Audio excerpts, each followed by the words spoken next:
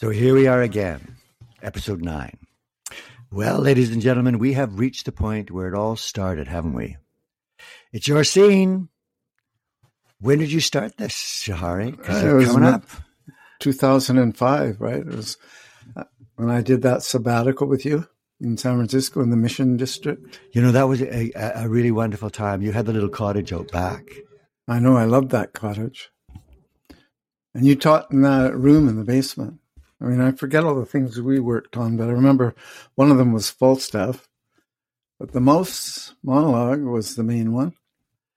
I remember, I think you told me that Harold Bloom was of the opinion that this 100 lines represents the pinnacle of what is possible in human literature. That's right. And he also said, maybe we talked about this already, but his advice was to just read it. Tell everybody just read it, because basically King Lear, everything about it, defeats all actors and directors. And yet here we are. Here we are, despite Harold Bloom, despite that dire warning, you, Shahari Hollands, are going to take the deep dive into the text. You are, right? Oh, maybe. Kind of, I guess. Listen, buddy, you are going to take the dive at the deep end. We've been waiting for this all week, everyone. I mean, YouTube and Apple Podcasts are just lighting up all around the world. They're so excited. All our listeners. That's right. That's right. Where are we at now? 8, maybe. I've listened in total since last October. That's right. All 8 of our listeners are out there waiting right now, probably. So dive in. It's easy to you to say. I mean, I might have a heart attack. Oh, come on. This is not a polar bear swim. You can do it. You've been doing it for 17 years. It's just a mouse monologue, Shahari. My wife hates mice. Oh, don't change the subject. No, she really hates them. I mean, okay, that's fine. We've got mice in our house now. Yeah. And the day we first found out, they were, is it a beggar man? Madman and beggar too. He has some reason, else he could not beg. The last night's storm, I saw such a fellow, which made me think a man a worm. My son came then into my mind, and yet my mind was then scarce friends with him. I've heard more since. As flies to wanton boys are we to the gods. They kill us for their sport. How should this be? Bad is the trade that must play fool to sorrow, angering itself and others. Bless thee, master. Is that fellow naked? Aye, my lord. Then prithee, get thee gone, if for my sake thou wilt o'ertake us, hence a mile or twain, the way toward Dover. Do it for ancient love, and bring some covering for this naked soul here, who I'll entreat to lead me. Alack, sir, he is mad.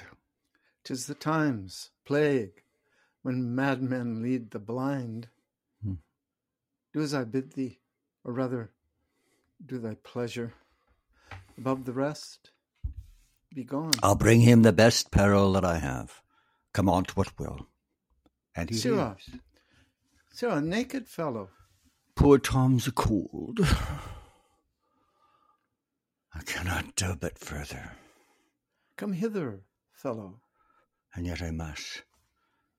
Bless thy sweet eyes, they bleed. Knowest thou the way to Dover? Both stile and gate, horseway and footpath, poor Tom hath been scared out of his good wits. Bless thee, good man's son, from the foul fiend. 5 friends have been in poor Tom at once, of lust, of obdicate, hobbididence, prince of dumbness, mahu, and stealing, motto of murder, flibberty-gibbet, of mopping and mowing, who since possesses chambermaids and waiting women. So bless thee, master. Here, take this purse, thou whom the heavens' plagues have humbled to all strokes. That I am wretched makes thee the happier. Heavens, deal so still. Let the superfluous and lust-dieted man that slaves your ordinance, that will not see because he doth not feel your power quickly. So distribution should undo excess, and each man have enough. Dost thou know Dover? Aye, master. Oh, there's a cliff, whose high and bending head looks fearfully in the confined deep. Bring me but to the very brim of it, and I'll repair the misery thou dost bear with something rich about me. From that place I shall no leading need. Give me thy arm. Poor Tom shall lead thee. Aye, and get to the Bedlam to lead him where he would. His roguish madness allows itself to anything. So the two of them are now, they're walking along this path. And Gloucester, he thinks he's climbing to that cliff on Dover that he was talking about. But they're just walking along the flat. And Gloucester's intent is actually, he wants to jump off that cliff to his death. But Edgar, he has something else in mind. When should we come to the top of that same hill? You do climb it up now. Look how we labour. Methinks the ground is even. Horrible steep. Hark, do you hear the sea? No, truly. Why then your other senses grow imperfect by your eyes' anguish.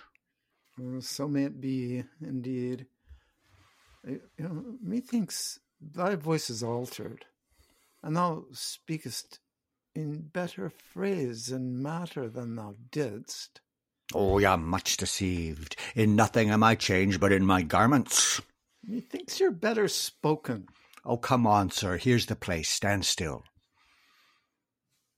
How fearful and dizzy 'tis to cast one's eye so low. The crows and troughs that wing the midway air show scarce so gross as beetles. Halfway down hangs one that gathers samphire, dreadful trade. Methinks he seems no bigger than his head. The fishermen that walk upon the beach appear like mice, and yon tall anchoring bark diminished to her cock. A boy almost too small for sight, the murmuring surge that on the unnumbered idle peppers chafes cannot be heard so high. I look no more, lest my brain turn in the deficient sight. What? With the case of eyes? Stand. Give me your hand. You are now within a foot of the extreme verge. For all beneath the moon would I not leap upright. Now let go my hand. Here, friends, another purse. In it, a jewel, well worth a man's take. See how yon justice rails upon yon simple thief. Hark in thine ear. Change places. Handy-dandy, which is the justice? Which is the thief? And thou hast seen how the farmer's dog barks at a beggar. I see. And the creature runs from the curb. Well, there thou must behold the great image of authority. A dog obeyed in office. But thou rascal beetle, hold thy bloody hand. Why dost thou lash that whore? Strip thine own back. Thou hotly lust to use her in the kind for which thou whipst her.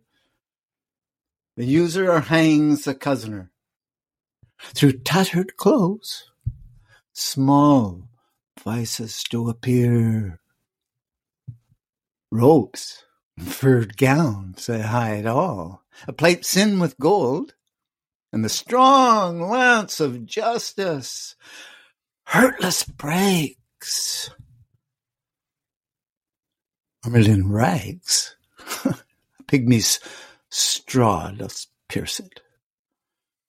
None doth offend, none, I say, none. Take that of me, my friend, who hath the power to seal the accuser's lips. Get thee glass eyes. Like a scurvy politician, seem to see the things thou dost not. Now, pull off my boots. Harder, harder. And Gloucester is weeping. O master and impertinency mixed, reason in madness. Thou wilt weep my fortunes. Take mine eyes. I know thee well enough. Thy name is Gloucester. Thou must be patient. We came crying hither. Thou knowest the first time that we smell the air, we wail and cry.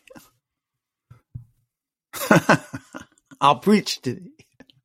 Mark. Alack, alack the day. When we are born, we cry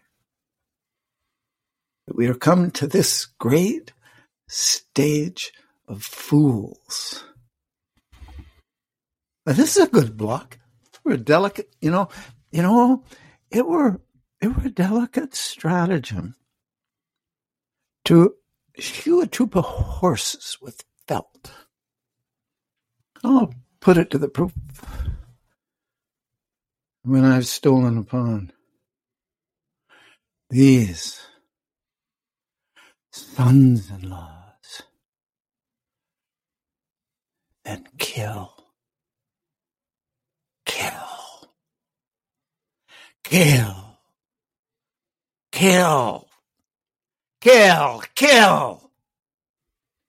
And there we have it. Oh, there we have it. What an extraordinary words. Yeah. Wow. I was so engaged in your commitment to that. All right. I think that we're closing in on the end, aren't we? There we are. Nothing to say, really. No. Those words are out there. Beautiful, amazing. Thank you. And they float. They'll never end. They'll touch the end of the universe. My God, they're amazing. Yeah. Yeah, you're right. I don't want to. That goes to so many places, and I just don't want to talk about it. The images of love and hate, of desire and yielding,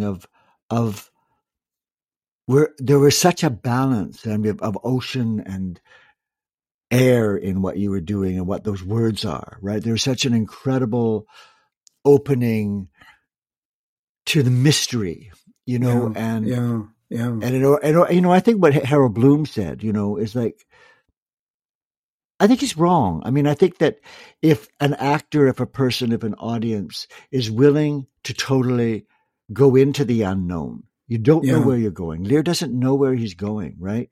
Yeah. But he is not afraid, finally, of going into the unknown. And I think that's part of what this play is about.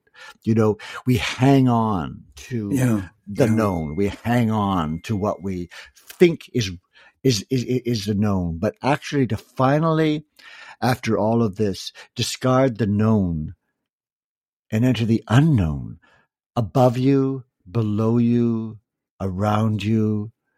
There's a riverbed. There's a kind of resonance that is transported. And I think that possibly too, this is maybe a bit pompous of me to say, but that the trained actor, the actor can't do it. It's a very spiritual piece. Yes. And so often, if we employ our acting discipline to King Lear at this point, I think it actually gets in the way. Yeah, exactly. And I think that's probably what he was saying. It is what he was saying. I think you paraphrased him in a much better way. Probably he would have preferred you. I think he would say, well, thank you. That's what I was trying to say, Tom. Okay, well, I'm sure he has an estate somewhere. Sue me. Well, in whatever realm he's floating in right now. Yeah. Anyway, let's not do that again.